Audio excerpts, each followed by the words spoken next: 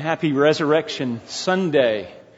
It's a wonderful, wonderful day to celebrate, beautiful day to celebrate. It's so good to see the body of Christ together. It's such a wonderful thing. It's good to see some old friends here too. Good to see the church together. If you would please turn in your Bibles to the book of Romans. Romans chapter 6. Romans chapter 6. We'll take a break from our book of Revelation. We've been moving through the book of Revelation just slowly, methodically, and just in celebration of Easter, Resurrection Sunday, we want to have an appropriate theme for that. And that is found in Romans chapter 6. And I'm going to begin reading in verse 5. For if we have become united with Him, that's Christ, in the likeness of His death, certainly we shall also be in the likeness of His resurrection. Knowing this, that our old self was crucified with Him, in order that our body of sin might be done away with, so that we would no longer be slaves to sin. For he who has died is freed from sin. Now, if we have died with Christ, we believe that we shall also live with Him, knowing that Christ, having been raised from the dead, is never to die again. Death no longer is master over Him. For the death that He died to sin once for all. But the life that He lives to God. Even so, consider yourselves to be dead to sin, but alive to God in Christ Jesus. Therefore, do not let sin reign in your mortal body, so that you obey its lusts. And do not go on presenting the members of your body to sin as instruments of unrighteousness, but present yourselves to God as those alive from the dead, and your members as instruments of righteousness to God. For sin shall not be master over you, for you are not under law, but under grace. Let's go to the Lord in prayer. Father, we thank You for this precious word. It's already been prayed. It's already been acknowledged in the service already. This word is so meaningful to us. It's so rich. It gives us direction in life and hope. And Lord, we just thank You for this word. We pray that You would bless our time in this word. Give clarity, give understanding, illumination, give opportunity as well, Lord, to apply it to our lives. Help us as we think through this and meditate on this word, that we would be able to think of ways in which our lives need to change to reflect this word, to line up with this word. Because this is what governs us. This is what drives us. This is what we line our lives up with, is this word, this unaltering word that You have given us. Bless our time. May this time be honored and glorifying to You. Lord, it already has been. Just the joy of Your saints meeting together. That is such a wonderful thing. And we thank You for allowing us to be a part of that. We pray these things in Jesus' name. Amen. Well, today we celebrate the resurrection of Jesus Christ, who raised from the dead. Now that's an incredible thing. No one has ever done that. No one had done that. Who raised from the dead. Death, now we've talked about this before. Death is essentially the separation of the soul and the body. They're two separate. There's death from that body, and that body then decays and it begins to turn back to dust. But the opposite is true in a resurrection. It's when the soul and the body come back together and are reunited. And that's exactly what happened with Christ, and we celebrate that today. In Christ, after He was reunited with His body, He had a resurrected body, we would say. He stayed on earth for 40 days before He ascended to His Father. Remember that. And Christ had a glorified body, a resurrected body. Now, in many ways, it was the same kind of body that we would have today. It was a physical body. He invited people to see Him, see His hands, see His feet and the side. He invited Thomas to touch His side. He invited people to look on Him, and He ate was a physical body. He ate some fish, and the body was able to digest that. It's very much a physical body. We believe that Christ rose physically, and that's an important part of our doctrinal statement. But he also, there's something different about his body. It wasn't like our sin-cursed body that we have, our sinful body that we are in now. His body was different. His body was different. It was a resurrected body. The Bible talks about a glorified, resurrected body. A body that is prepared for heaven. Now that's a wonderful thought. That we have to be changed. And Paul said that this mortal must put on immortality. This perishable must put on imperishableness. We have to be changed. And when Christ comes and He comes and we believe in the rapture of the church, we are changed. We will be changed. We will see Him as He is, and we will be like Him, the Scripture says. And He had a glorified body while He was here on this earth. He had this body that was a little bit different. Now, it was different also maybe in a appearance. Some people had a hard time recognizing Him at first. And now remember the last time they had seen Him was hanging on the cross, and He was probably drenched with blood and beaten in His back, and He was brutally murdered at that time. And they're not expecting to see Him, and they do recognize Him, but there's a little bit different there. And He was able to do amazing things. The disciples, about a week later, they were in the upper room, and the doors were locked, and they were still afraid because of the persecution that was going to come upon them. Of course, they killed their leader, and certainly they would kill them. So they were locked in this room. No one could get in or out unless they knew that. And all of a sudden, Christ appeared in their midst. Now think about that. This glorified body of Christ was able to somehow get into that room that was locked and closed. Through the walls, through the roof, or somehow, I don't know. This glorified body can do that. It was a different kind of body. It was a body that had been prepared for heaven. And we long for that kind of body. We long for that.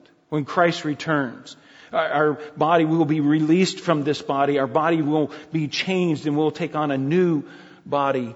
But for now, we are stuck in this sin-cursed body that is racked with sin. But there's good news. Paul in this passage, this is a wonderful passage, Paul in this passage tells us how we can live a resurrected life, a renewed life, if you will. If you look at verse 4, back to verse 4, he said you can walk in newness of life. We're raised to walk in newness of life. That's here and now. That's not futuristic, that's not someday, but that's here and now. In verse 13, if you skip down there, and there's other places, but just pointing out a couple, that we present ourselves to God as those alive from the dead. That's the way we're to see ourselves. Those alive from the dead. A resurrected body. Paul talks about this life that we can live even here and now. That is a resurrected kind of life. Now, it's not going to be in the same way. We're not going to be able to walk through laws or do incredible things, and we're still stuck with this sinful body. But Paul gives us reasons why we should not sin and how to deal with this sinful body while we're here on this earth. And he bases that, grounds that in the resurrection. Now, that's doctrine. Think about it. Doctrine that's being presented in a practical way. I like what John Calvin says. The resurrection of Jesus Christ is the most important article of our faith. The most important doctrine that we have is the resurrection. He goes on to say, and without it, the hope of eternal life is extinguished. There is no hope. There is no hope. It's based in the resurrection. But Paul takes that concept and he presents to us, he gives us some application to that resurrection. Death, burial, and resurrection of Jesus Christ. And he takes that doctrine and makes it very, very practical in this passage. And I want you to see the context here. In Romans chapter 1, first of all, Paul is just exalting the gospel. The gospel is what man needs. And chapter 2, that gospel he compares with the law. And the law is not able to do what the gospel can do, that changing of life. In chapter 3, He talks about our sinfulness and the need of justification. And that comes only through belief in Christ. In chapter 4, it's faith, justification through faith alone. And in chapter 5, the results of that justification the result of that is being in Christ. Us together with Christ, a union with Christ. Now that's an important flow of thought that we need to see, because we're connected with Christ, and that's how we are justified. It is not by works at all, it is completely and all by grace. By grace. But then that raises an interesting question that Paul has for us. He says, well, if it's just by grace and we don't have to work, we don't have to do the law or anything like that, and let's just keep on sinning. He anticipates them saying that in verse 1, chapter 6 and verse 1, he says, what should we say then? Are we to continue in sin that grace may increase? And then he says, may it never be. Absolutely not. Christians don't even think like that. And he lays out for us how to deal with this sinful body, how to think through this, and that includes a resurrected body, a life lived to God, a newness of life. So here's what I want us to see. In light of the death and the resurrection of Christ, our union with Him and every believer is able to walk in newness of life.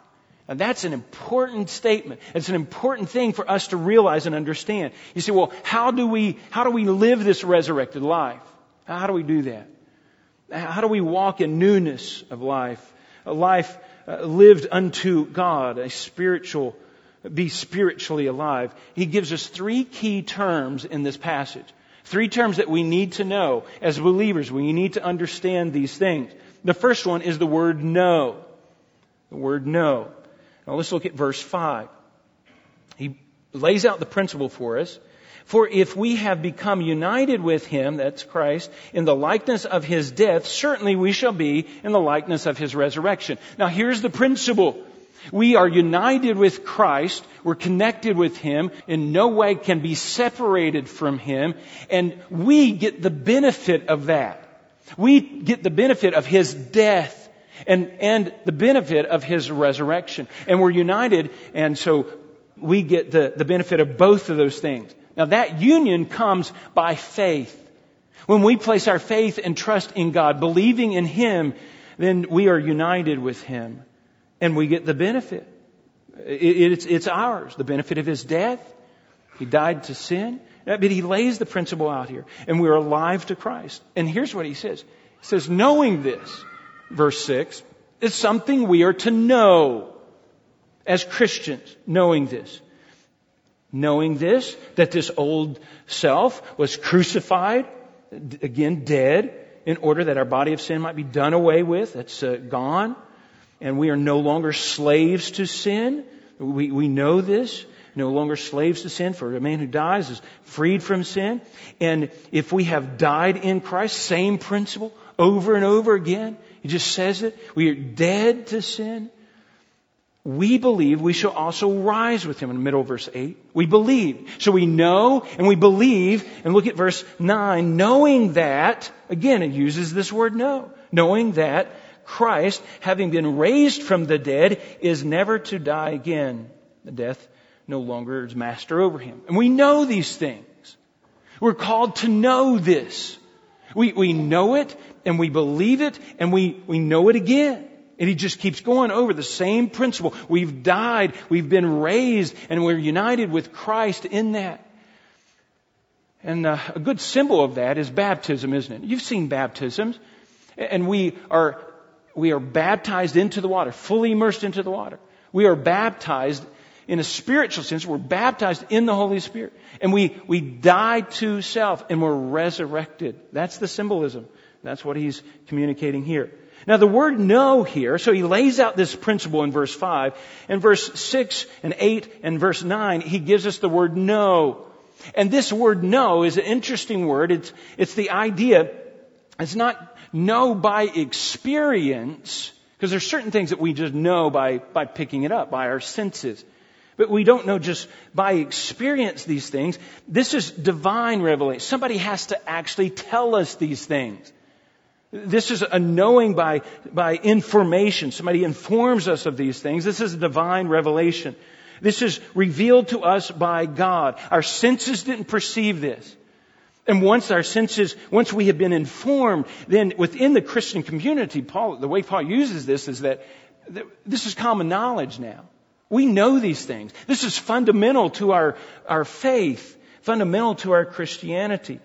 And we all are aware of these things, the way Paul is using this here. And we're to know that Christ conquered death and sin, and our union with Him gives us the benefit of that death and the resurrection. And we're to know that. Now, what specifically are we to know? Well, in a general sense, I like what John MacArthur said. He says we're to know that in Christ you are not the same people you were before salvation. Not the same. You have a new life, a new heart, a new spiritual strength, a new hope, and countless other new things that are not a part of the former life.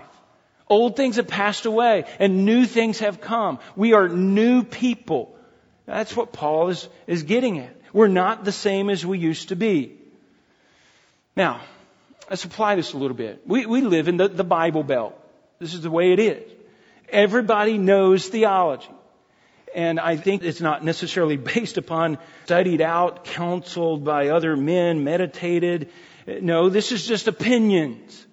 I believe it comes probably most from mothers preaching to their children, and which is a good thing. But as a result of that, everybody thinks they know. Whether they come to church or not, everybody thinks they know.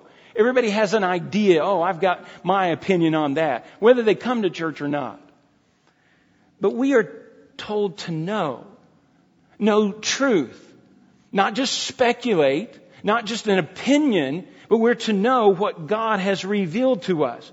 There's 8 billion plus people on this world, and God has given us one message, and it is found in this Word, and we are responsible to know this Word. We're responsible to study this Word. Now, it's a privilege to have this Word in our language. It's a privilege to be able to do that. And we are responsible to know it. Now, here's the problem. Everybody has an opinion. Everybody has some idea of how the Christian life is to work. And we've got this idea, and who knows where it come from, this opinion that, well, you've got the good angel on one shoulder and the bad angel on the other shoulder, and it's whichever one you listen to, right? And the good angel's trying to get you to do good. The bad angel's trying to get you to do bad. And it's like we have two natures. Two natures. That's not at all the way it is. God says that we have, in Christ, we have died to sin. And that nature is dead. That old nature is gone. And we are alive to Christ. We have a new nature. There's a new Carl Dingus inside this fleshly body. Now, the implications of that are staggering. It's so much different than having a good angel and a bad angel. We don't have that encumbrance anymore. You say, well, we still sin. We still sin. But you know what? The Bible tells us that God informs us that old nature, that sin has been dead. It is gone. It has been done away with. It has died. It has been crucified. How many other ways can Paul say that? It's gone. And we have one nature. You say, well, how in the world do we still sin? Why do we struggle with sin at all? Well, let me try to illustrate that. And this is a hard thing to illustrate. Here's what you have. A couple of years ago, my wife and I decided we're going to paint Carolyn's room, my daughter's room, and we thought it was a very subtle yellow.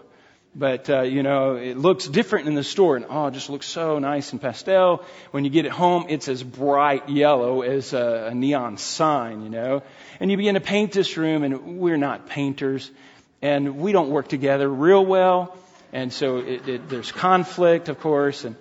But what we do is I want to get, of course, every drop of paint out of that bucket. I will turn that bucket upside down and just lay that and just wait for 15 minutes to let every drip. And then I'll take my clean brush and I will clean that paintbrush out. And there is no more yellow paint in that can, right? No more yellow paint. But when you look at that can, you can tell what color we painted the room. Now the can's empty. I can't get any more paint out. But you know the color of the paint that we painted the room, right? How do you know that? Because there's still paint on the can. There's that, in translating that into the spiritual realm, there's a sinfulness. There's a residual effect of our sin that is still on us. We've been emptied of that sin, but we still have that on us, and that comes from our flesh. It comes from our flesh. So we still struggle. But it's completely different than having a full can of paint there, isn't it? It's different. The struggle is not as much. We have died to that. Now, God says we need to know that. We need to understand that. Because here's what happens. We will mislabel ourselves if we don't understand that. We will go around as victims of sin. And I see so many Christians do that. They're just victims of sin. I can't help it. I do this. I just can't help it. We're all sinners. Yeah, we're all sinners. But we have died to that old self. We have one nature. That new nature is not like the old nature. That new nature there's a drive for righteousness there. We've been made new.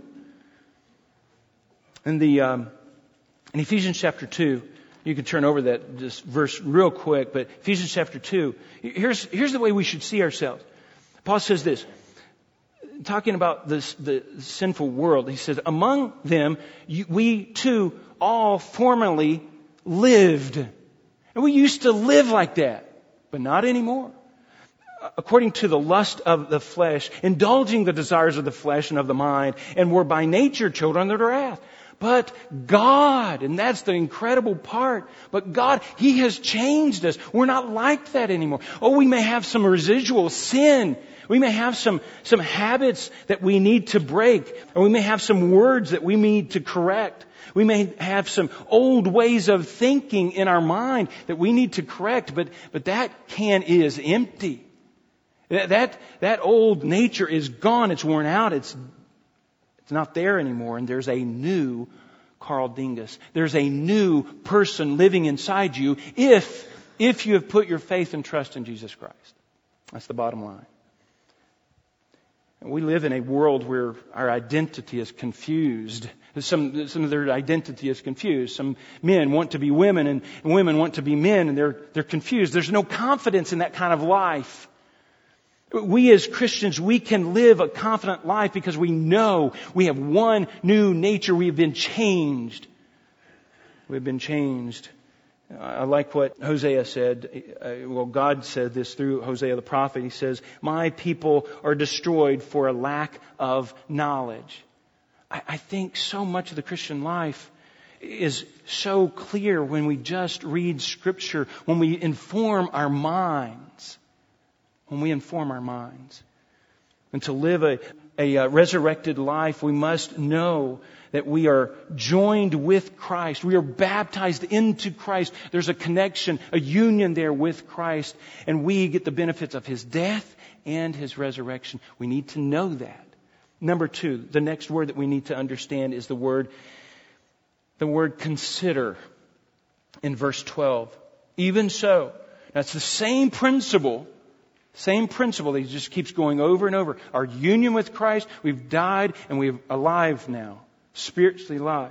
Even so, consider yourself, verse 11, consider yourself to be dead to sin and alive to God in Christ Jesus. Same thing. Saying the same thing. What's the deal? Here's a different word though. It's not just know anymore, but it's consider yourself. It's a middle voice. It's something that's being done to you. You're doing this to your own self. You're considering yourself. You're seeing yourself as having been dead, having been crucified with sin. The word in the New NIV, Standard Bible, is the word to count. This word count. In the King James, it was the word reckon. That was the word I memorized when I was growing up. It was to reckon ourselves. And here's the idea, is to fully affirm the truth. So the truth is out there, it has informed us, and we are now fully informed. It's not just a mental thing anymore. It's not just somebody told me. No, I understand it. I believe it. I grasp that.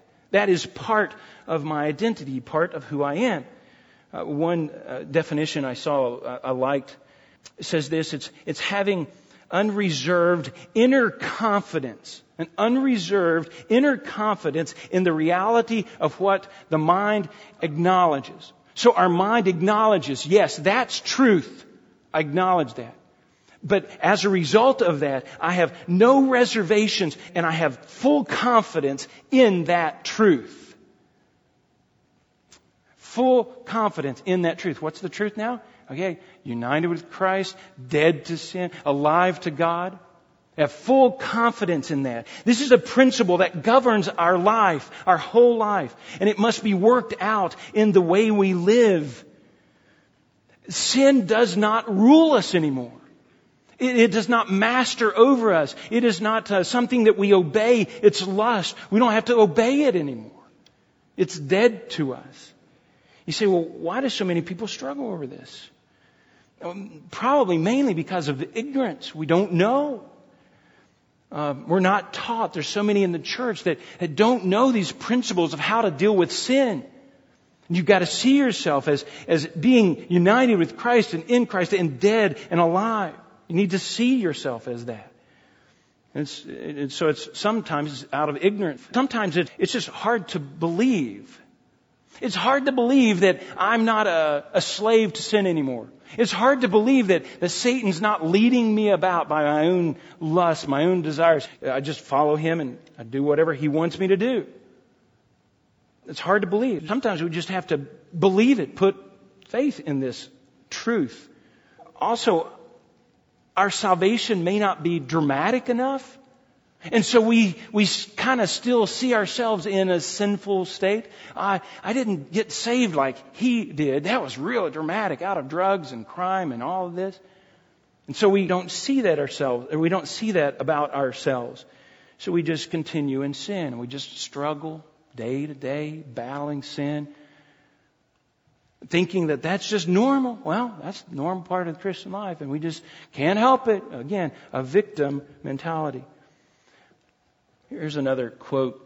It says, until a believer accepts the truth that Christ has broken the power of sin over his life, he cannot live victoriously because in his innermost being, he does not think that is possible. That's where we live, folks. We do not believe in this word. When it says you have died to sin, we need to take it at its word. Sin is not the slave master over you that it once was. That's where we live. So we struggle with sin because we don't know it, because we don't reckon it, we don't consider it.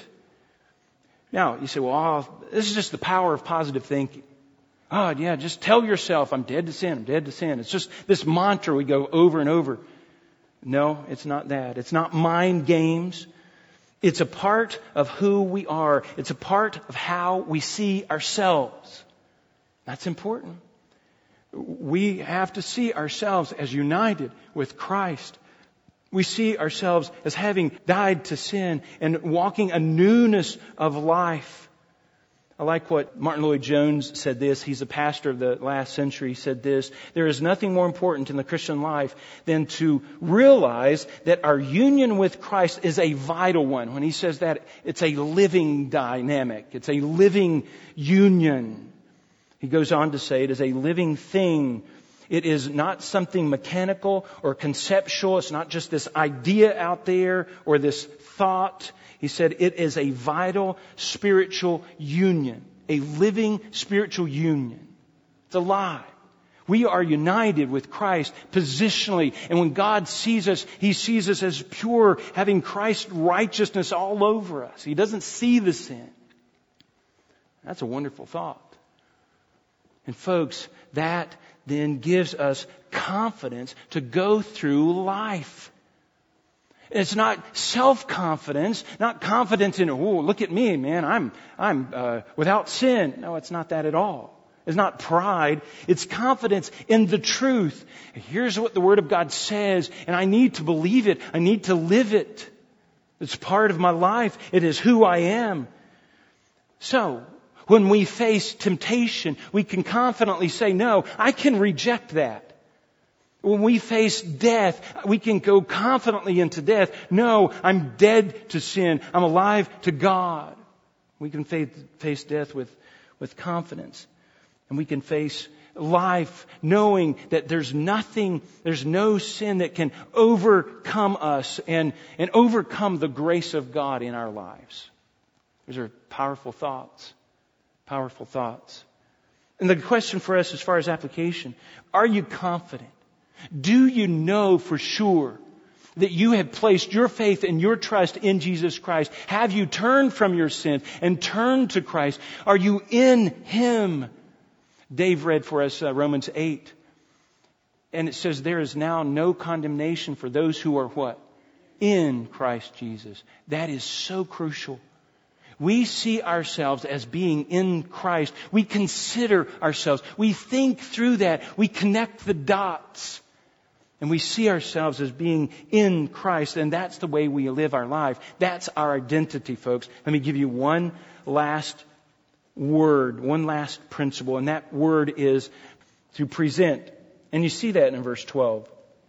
So we know, first of all, we have to know these things. And we're dealing with sin. Should we sin? Paul says, no, don't sin anymore. You don't need to do that. What you need to do is the principle, union with Christ, dead and alive to Him. We know that. And then we consider that. We connect those dots. We make that a part of who we are in our life. And then here's the key, verse 12. Therefore, do not let sin reign in your mortal body. That's this physical body that we're in now. So that you obey its lust. You don't need to. You don't need to obey it. Here's what we are to do. And do not go on presenting the members of your body to sin as instruments of unrighteousness. Don't do that.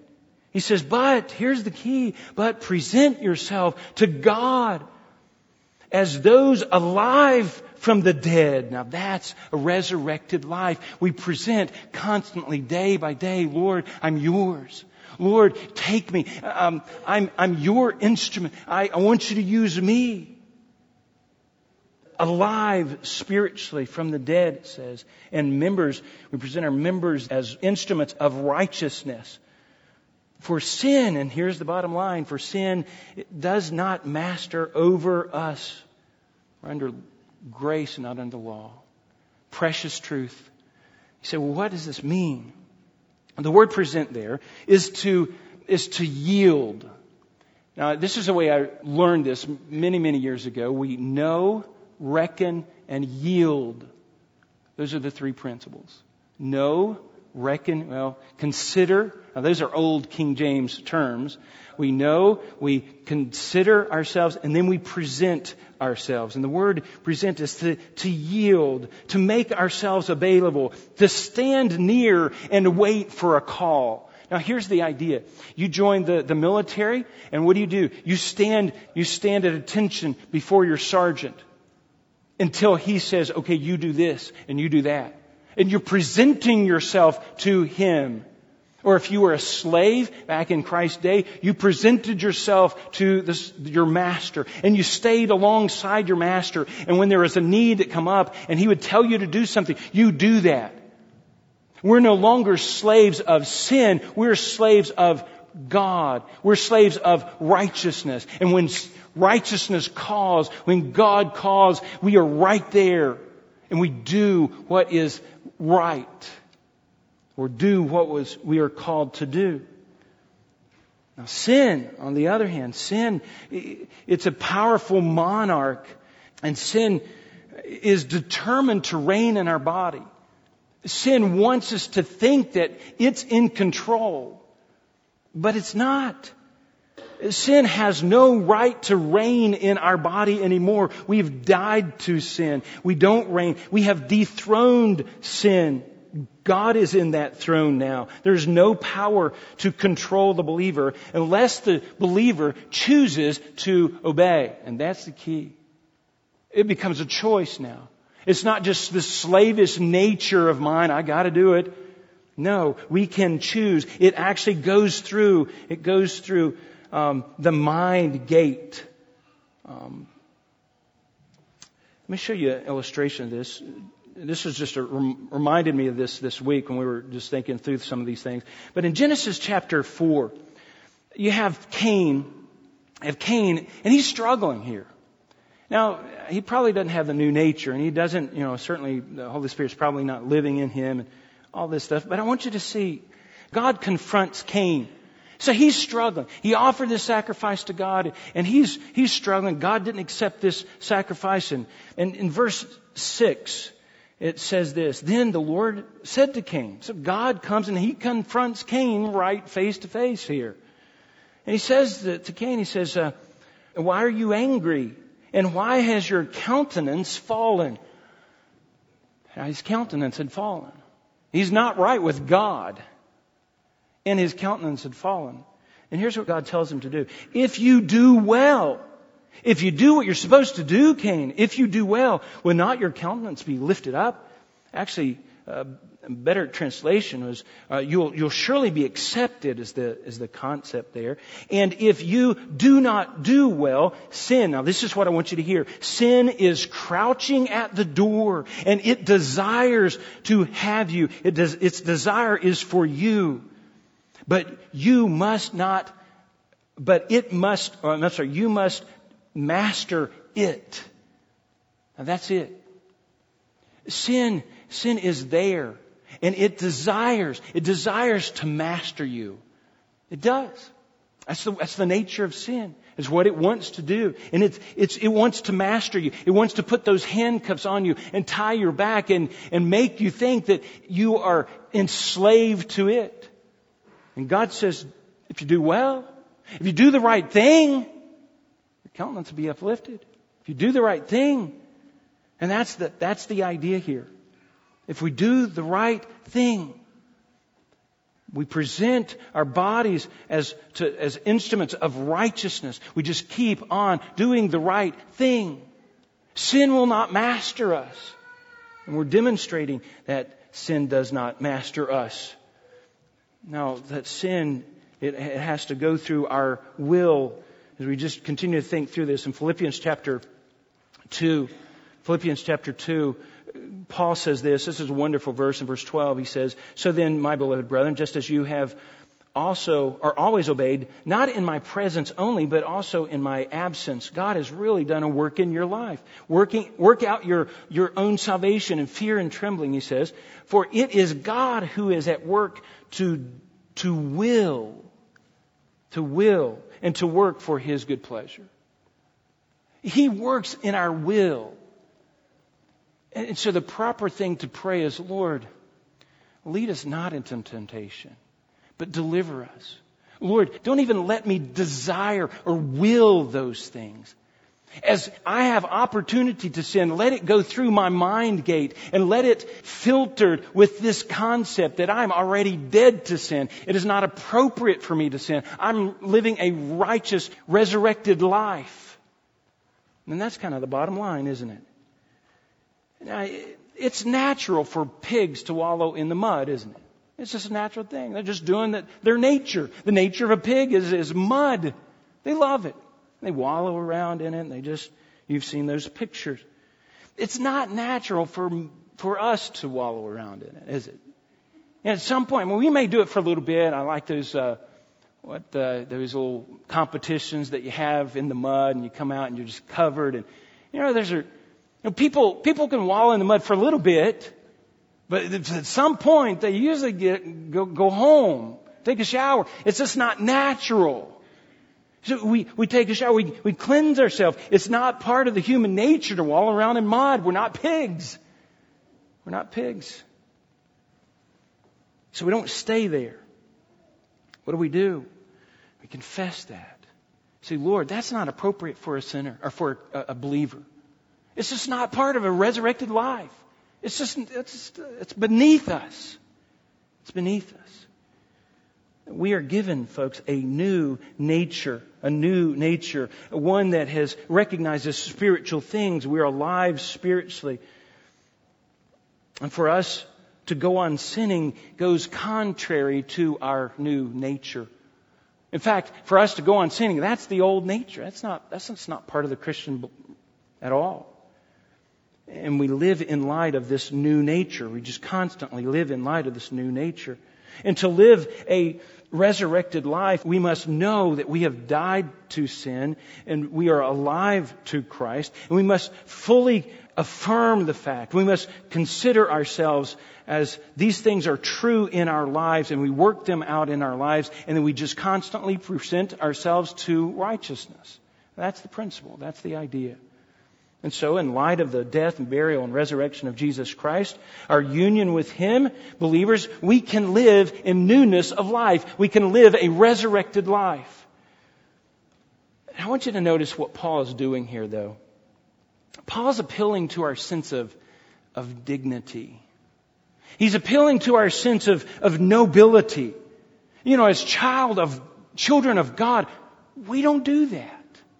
We don't wallow around in mud and sinfulness. We just don't do that. That's above us.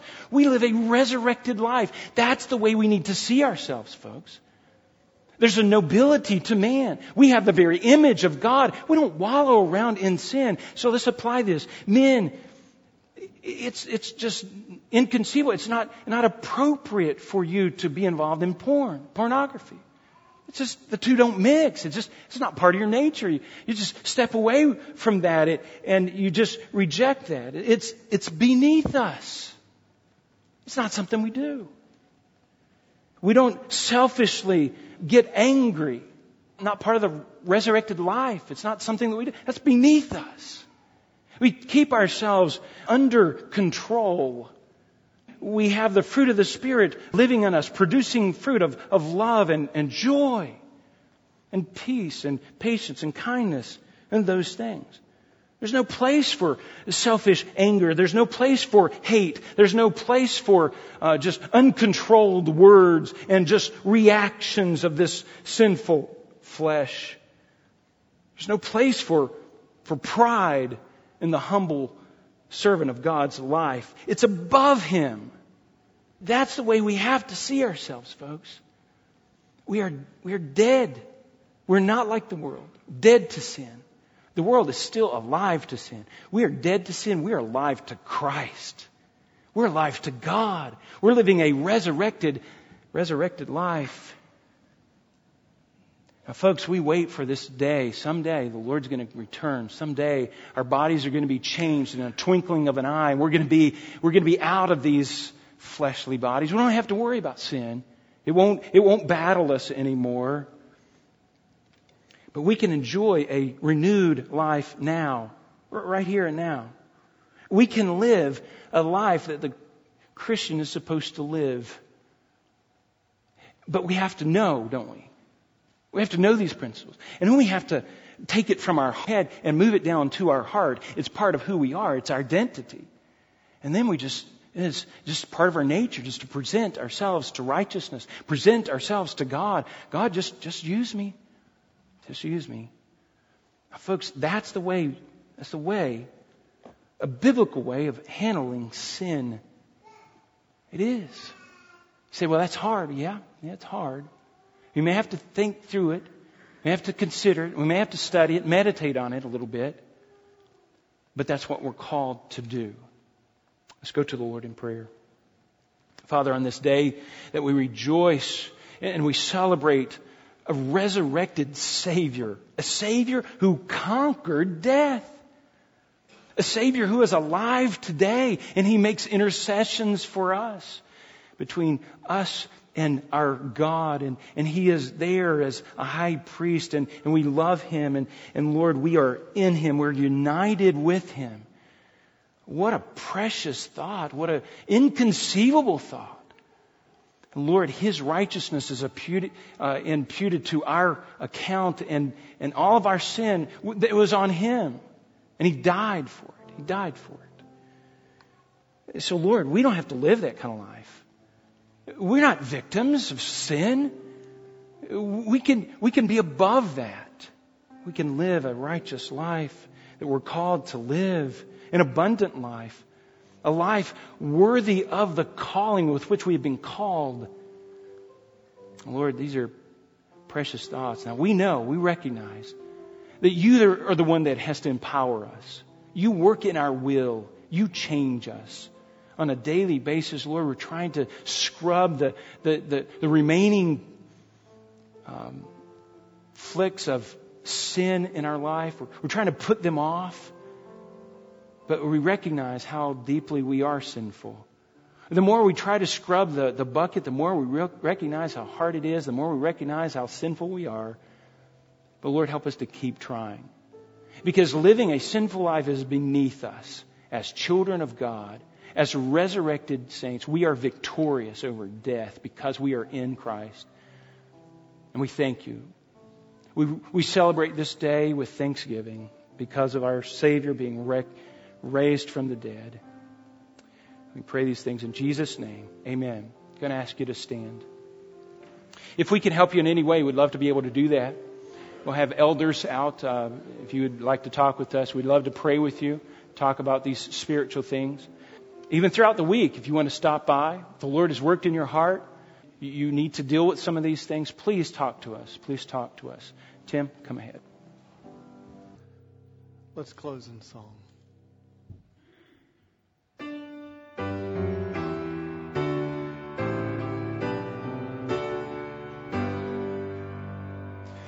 Praise God from whom all blessings flow. Praise Him, all creatures here below. Praise Him above, ye heavenly hosts. Praise Father, Son, and Holy Ghost.